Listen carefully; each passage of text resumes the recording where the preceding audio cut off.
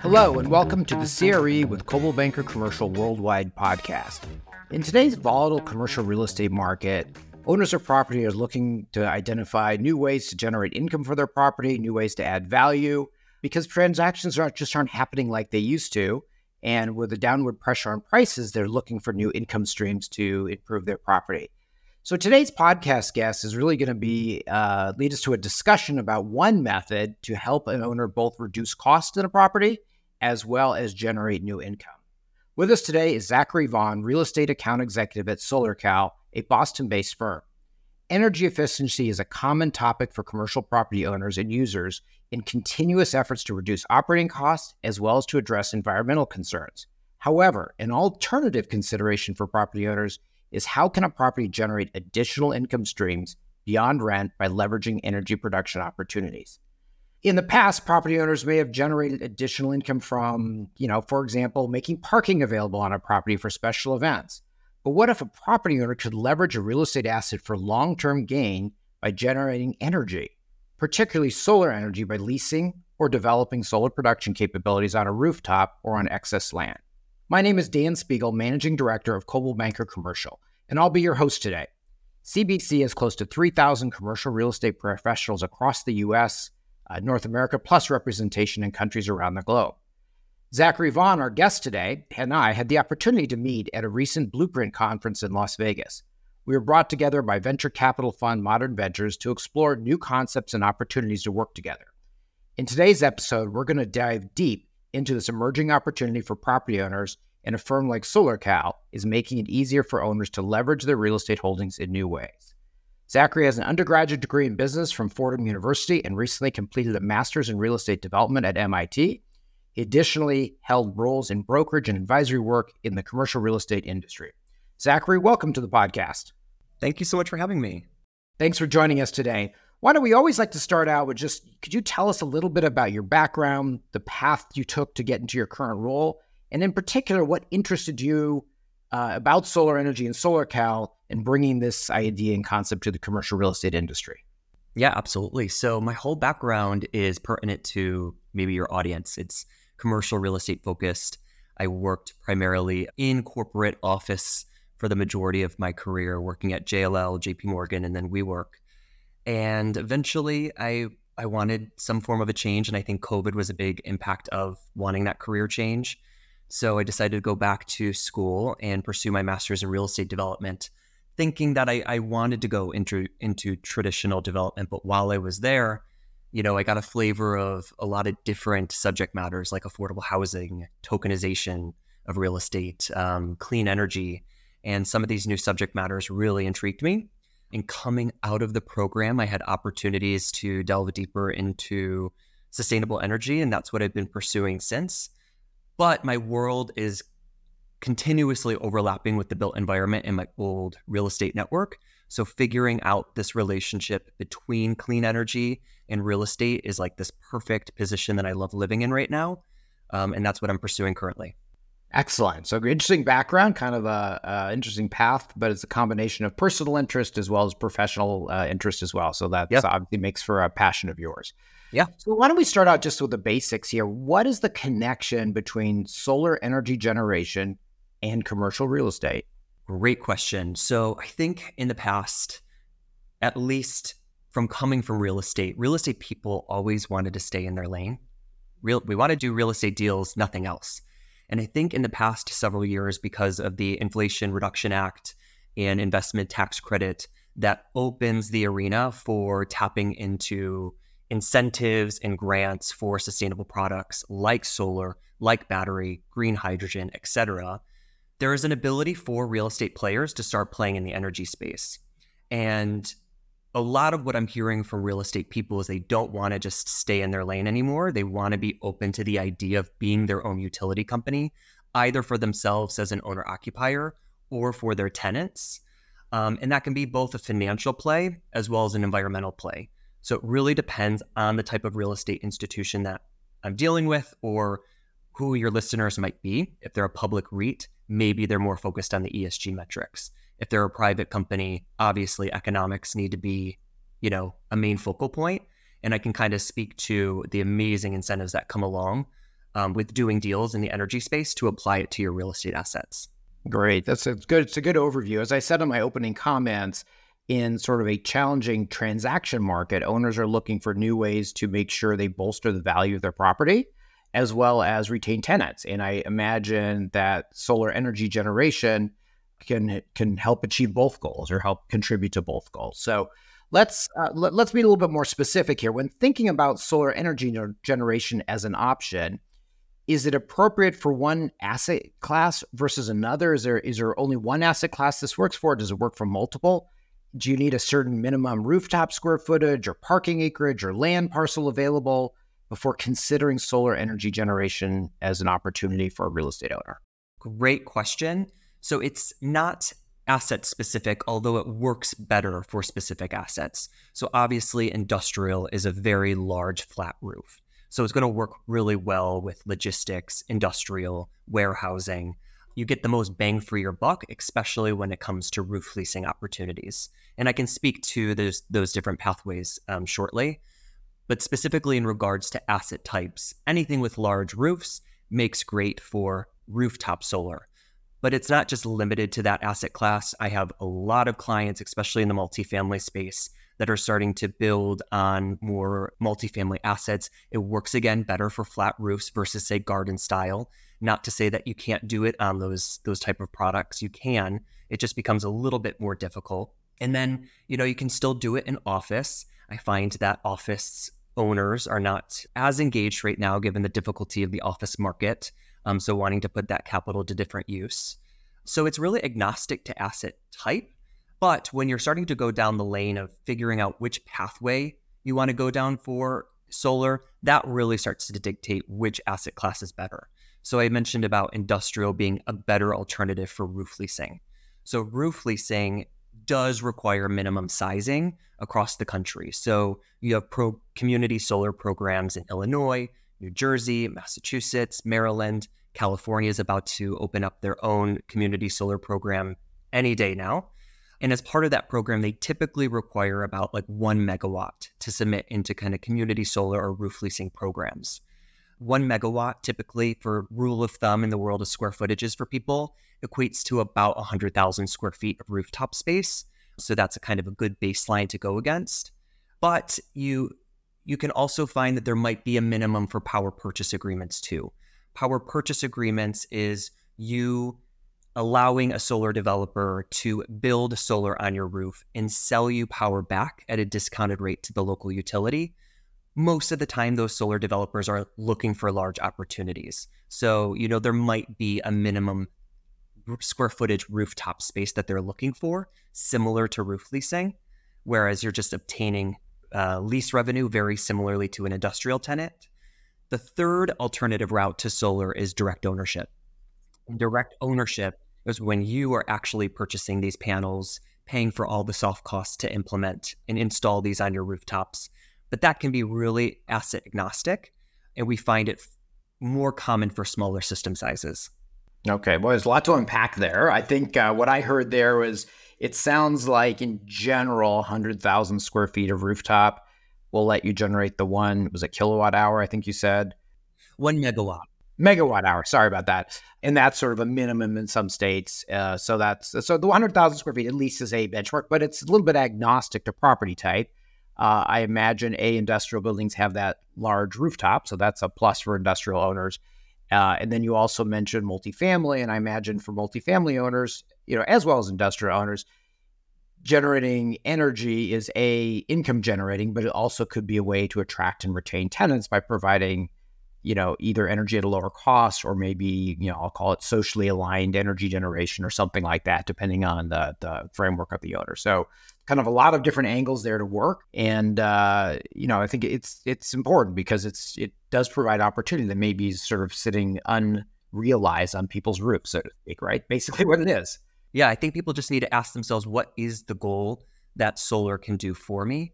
Is it a way to retain tenants, to keep tenants? Is it a way to increase revenue? Is it a way to decrease operating expenses? And we can really kind of go through that analysis and goal setting with you. So I want to follow up on one other thing you said, which kind of surprised me. You mentioned in several states that have sort of incentives for generating. Illinois, I think it was Maryland, Massachusetts, and maybe soon California, a couple others, which sort of surprises me because I won't consider those Sunbelt states or sunny states, right?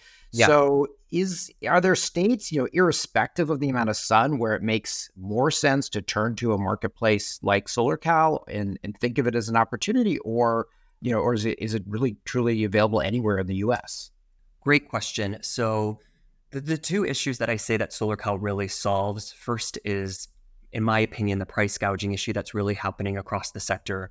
There's over 4,000 solar vendors in the United States. And what we've done is we've consolidated that down to 200 of the best high quality vendors that move in and out of state lines. So we have some vendors that work in some states, others that work in, different states. So we're helping provide, about 7.4 bids on average for each project, which is quite stellar. And clients are very quickly able to see the massive price disparities between one bid and the next. We sometimes see 50 to 200% price difference between bids.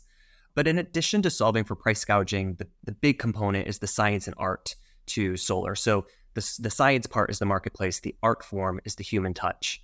And so we really believe in consultancy. And because this industry is ever changing, state policy, in addition to city policy, is changing monthly at this rate with the sustainability sector. So what we do is we work with our clients to understand which states and assets are worthy of solar today from an economic, make sure it pencils today. And then we track policy in the other states that it might not pencil today. And at which point does policy change to allow that return on investment to hit certain thresholds? So you're right. The Sunbelt, oddly enough, is just not great for solar today because electricity rates are really low. Policy is just not as progressive yet in regards to implementing, sustainable products within those markets. But we're constantly tracking those policy changes, and I notify my clients when and if they do change to hit their certain investment thresholds. Right. So that it's just kind of an irony, right? You think of Sunbelt states as having a lot of sun, and yes, they probably have a lot of opportunity to generate solar. But in this context, which also involves state incentives and so forth, it may not be those states, as well as the competitive cost of energy. It's a great point, right? Where energy cost is higher, the opportunity to introduce lower cost energy is a bigger opportunity for that owner. Before we go into a discussion about the different state incentives, that was an interesting point about the Sunbelt states versus the states where there are incentives in place. I wanted to go back to something you said earlier, which is if I were an owner of a property and I have this rooftop of, let's say, minimum of 100,000 square feet, there were a couple different options that from like SolarKal could help me think through to if I wanted to go forward with this opportunity. So one was, I think, leasing the rooftop. I imagine that's sort of like leasing space in a way. You're basically renting your rooftop, generating income from it to an outside firm that puts the panels on. You could own the panels. And was there a third one that I don't recall? Do you want to just summarize those different paths for generating energy on the roof? Yeah, I like to think of it in, especially for real estate people, CapEx routes versus no CapEx routes. The CapEx route is going to be the capital intensive, direct ownership. In this scenario, you are purchasing all of those panels and installation, but the benefit of that pathway to solar is you're tapping into all of the federal, state, and city incentives that are available, and you're really measuring this based on an ROI. The no CapEx routes to solar include power purchase agreements and roof leasing. So again, power purchase agreements, meaning you are allowing a solar developer to build on your roof and sell you power back at a discounted rate to the local utility. The other no CapEx route is roof leasing. Roof leasing meaning that you are leasing your roof to a solar developer on a long-term contract, say 20 to 25 years, and collecting a paycheck monthly, very similarly to an industrial tenant. Okay, so I did get it. 3 different ways, potentially, and I imagine that's where SolarKal comes in. It helps an owner evaluate the options for the rooftop and then help get the bids to go down the path that's preferred by that owner. Okay, let's go ahead and talk a little bit about the state incentives. How would I, if I were a property owner, how would I go find out more information about my state's incentives? Yeah, it's a really tricky process right now. There needs to be a main portal where all of this exists, but it really sadly does not right now. And so what we do really with our clients is sit in an advisory seat and investigate every single policy under the sun that they can tap into both from a federal, state, and local level. So when I was naming those kind of 3 pathways to solar, those 3 pathways are not always available within a specific state line. So, direct ownership in the state of Mississippi is probably going to be the only pathway because developers are not interested in PPAs, and roof leasing programs like community solar programs are just not available. They haven't been passed from a legislation perspective.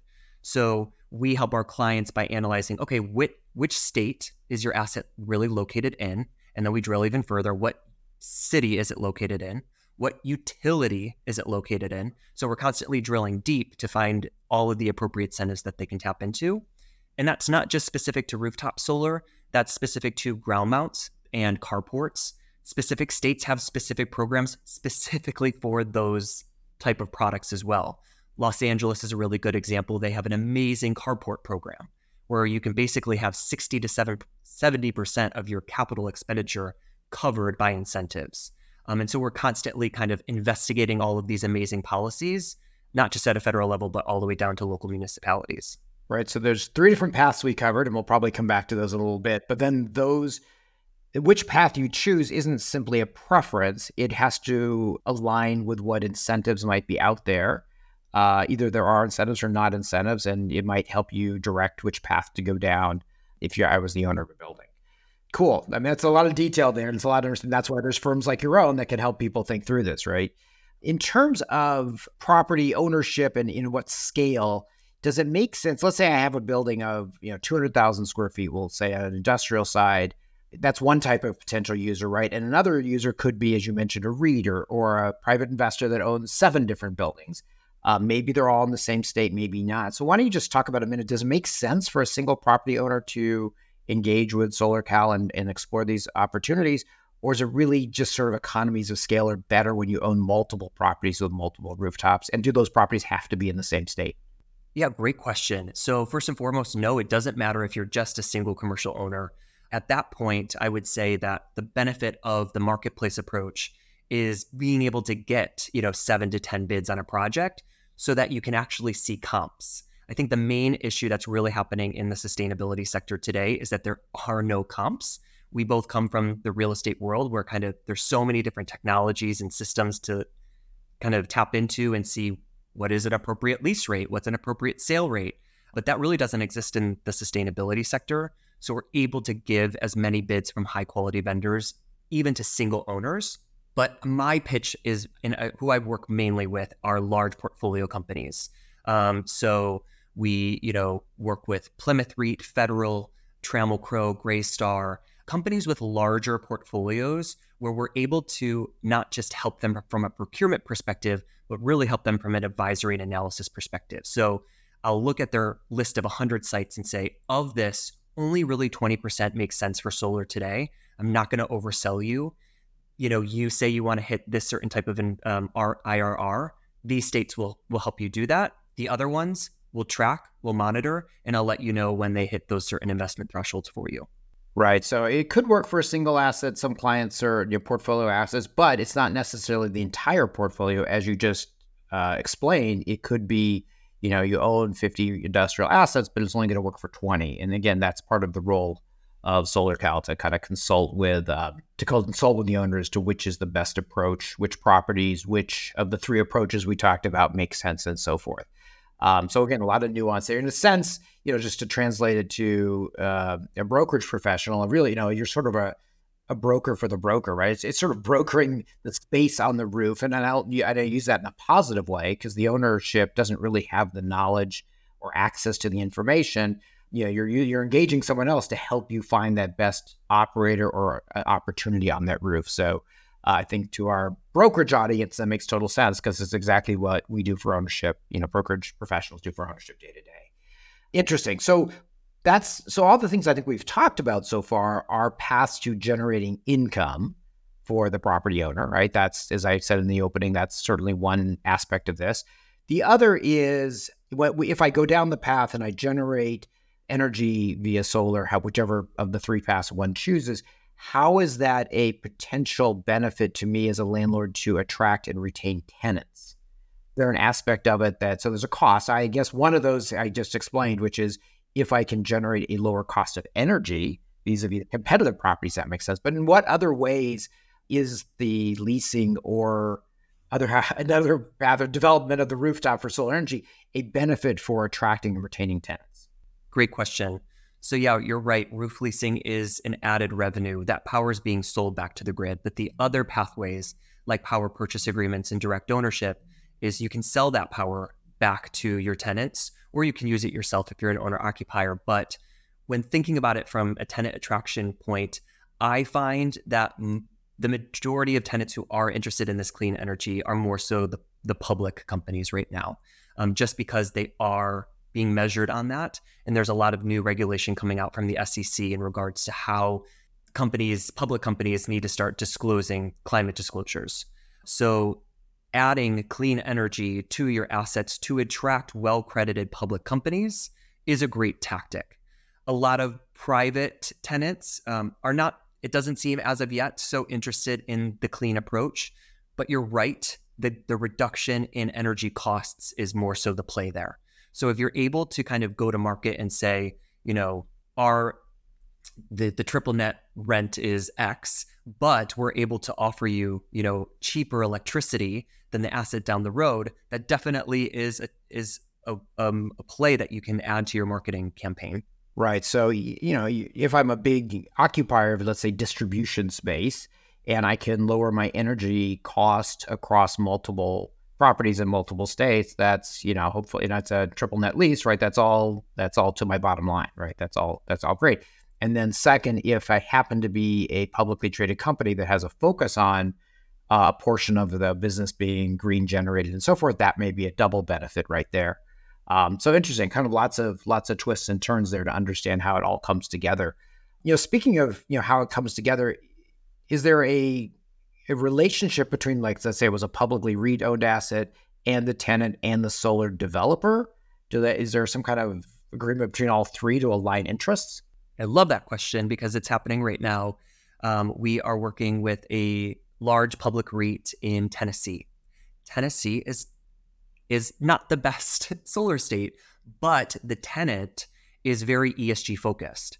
And so they approached their landlord, being this public REIT, saying, we want to incorporate solar to this asset. We're okay with 10-year paybacks. Again, not a great solar state. You're not seeing the typical 3 to 5 year paybacks like a grade A state. But they approached their landlord saying, we really want to incorporate solar because we have certain ESG metric and reporting that we want to hit. And so right now we're working through a tri-party agreement. The public REIT is completely on board. The tenant is excited about adding solar. And then once we go out to bid and start to incorporate the vendor, it'll be a tri-party agreement between the owner, the tenant, and the solar developer.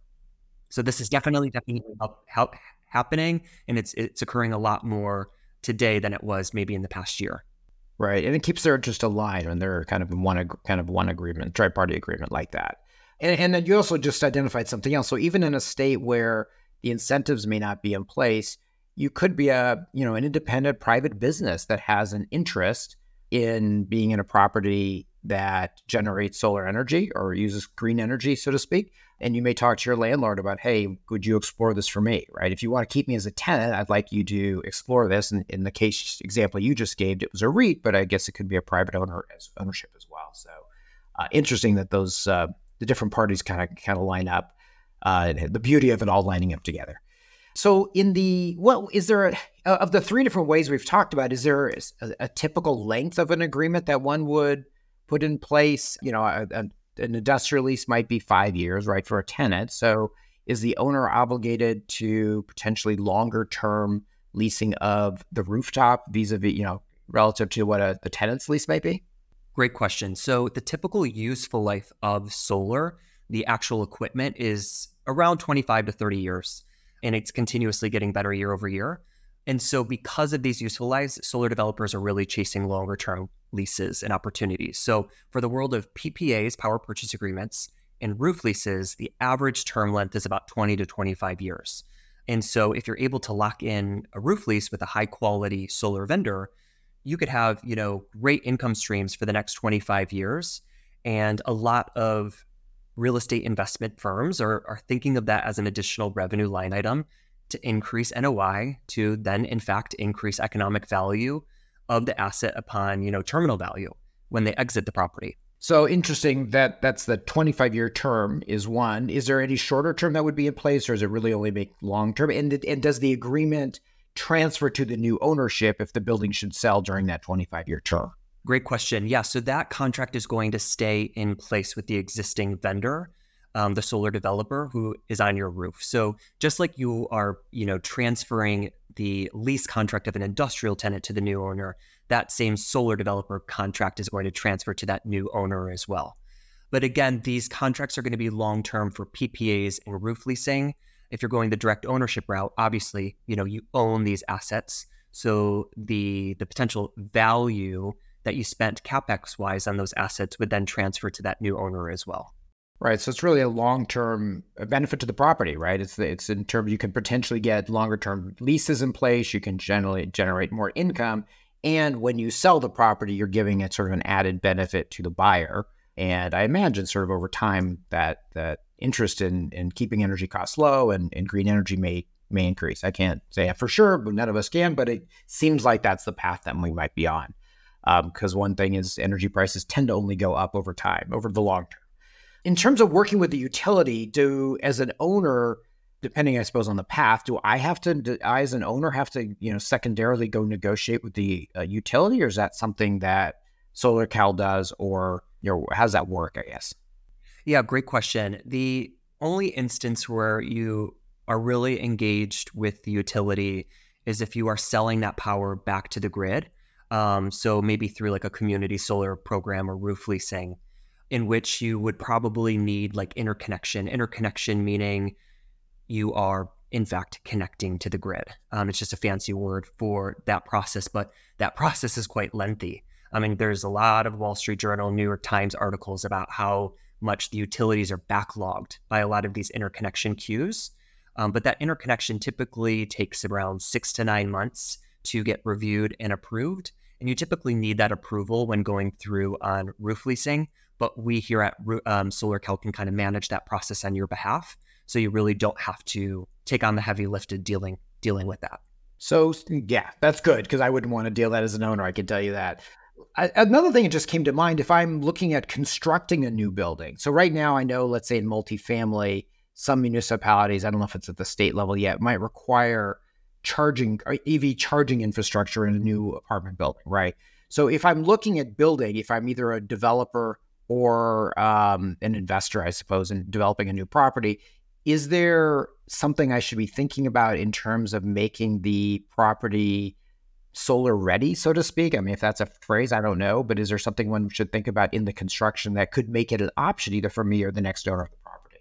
That is a fantastic question. And I wish everyone was thinking about this through the schematic design and design development phases of new development. It's an amazing opportunity to bring in someone like SolarKal or someone, like a vendor, to start thinking through the design of the solar and the system sizing that could be placed on that asset. Because a lot of building infrastructure systems sit very wonky on roofs, and there's a way to go through that design process to make sure that you're maximizing your solar capability. So bringing us in early is great. And 25% of the projects that we work on are actually in the development phase. So, incorporating us early can help through maximizing solar. But you're so spot on. EV charging is ramping up across the country. I personally think it's going to start just being built into zoning codes and being mandated. So, thinking through carport strategies as well is really essential for multifamily and even office developers when they start to think through, incorporating solar to offset that energy load that's going to be required from EV charging. Right. So I imagine, as an architect and as an owner, developer, you're just thinking of how high is the clearance and how long does the roof last? You aren't really thinking about things like, where do I place the HVAC units or something like that might be more strategically placed if I in the future plan to put a bunch of panels on my roof. I think that's the kind of thing you're talking about, right? Exactly right. Okay, got it. Super cool. I mean, there's so many things to think about as a current owner or as a future owner, and well as both generating income as well as and also generating opportunities to retain and attract tenants. So let's just go back to the role of SolarKal as a firm. So I think we've covered that you're in a way an intermediary between ownership and these different paths. But why don't you, if you can, perhaps succinctly wrap around what are the kind of services that SolarKal provides to a property owner who is looking at any of the variety of things, any of the paths that we've talked about? Yeah, no, and I appreciate that question. So SolarKal is the largest marketplace of pre-vetted commercial solar vendors in the United States, meaning, again, 4,000 solar vendors in the United States. We've narrowed it down to 200 of the best high-quality vendors to make sure that you are choosing a vendor that, is avoiding bankruptcy risk, is using really well-vetted equipment, has done prior projects, and that just you're aligning to a good vendor first and foremost. The second thing is we provide 7.4 bids on average per project, which is, again, stellar compared to the industry average of maybe like 1 to 2 if you were to try to do it yourselves. The last thing is, on average, we save our clients about 43% when measuring that middle bid to the winning bid. But if you were to measure it kind of from the lowest to the highest, it's double that, closer to maybe 90%, thus kind of validating that price gouging issue. So from the perspective of the marketplace, we're helping through price transparency. But again, science and art, we really believe in consultancy and helping our clients through the advisory and analysis phase to help them even understand where and if solar is even possible. It is the expense for this paid out of your consultant fee, advisory fee that they pay to SolarKal, or is it paid out of the term of the lease like a commission would be paid? Great question. So we charge our clients a very small consultancy fee up front just to make sure that they are actually wanting to be engaged and move forward in a process like this. Again, very small, and I can discuss that fee, with clients. But the way in which we make our bread and butter is through a service fee that we collect from the awarded winning vendor. And we have a pre-negotiated rate card with our vendors, similar to how at Coldwell being a brokerage firm. You can think of it similarly, maybe to a brokerage fee. Yeah, excellent.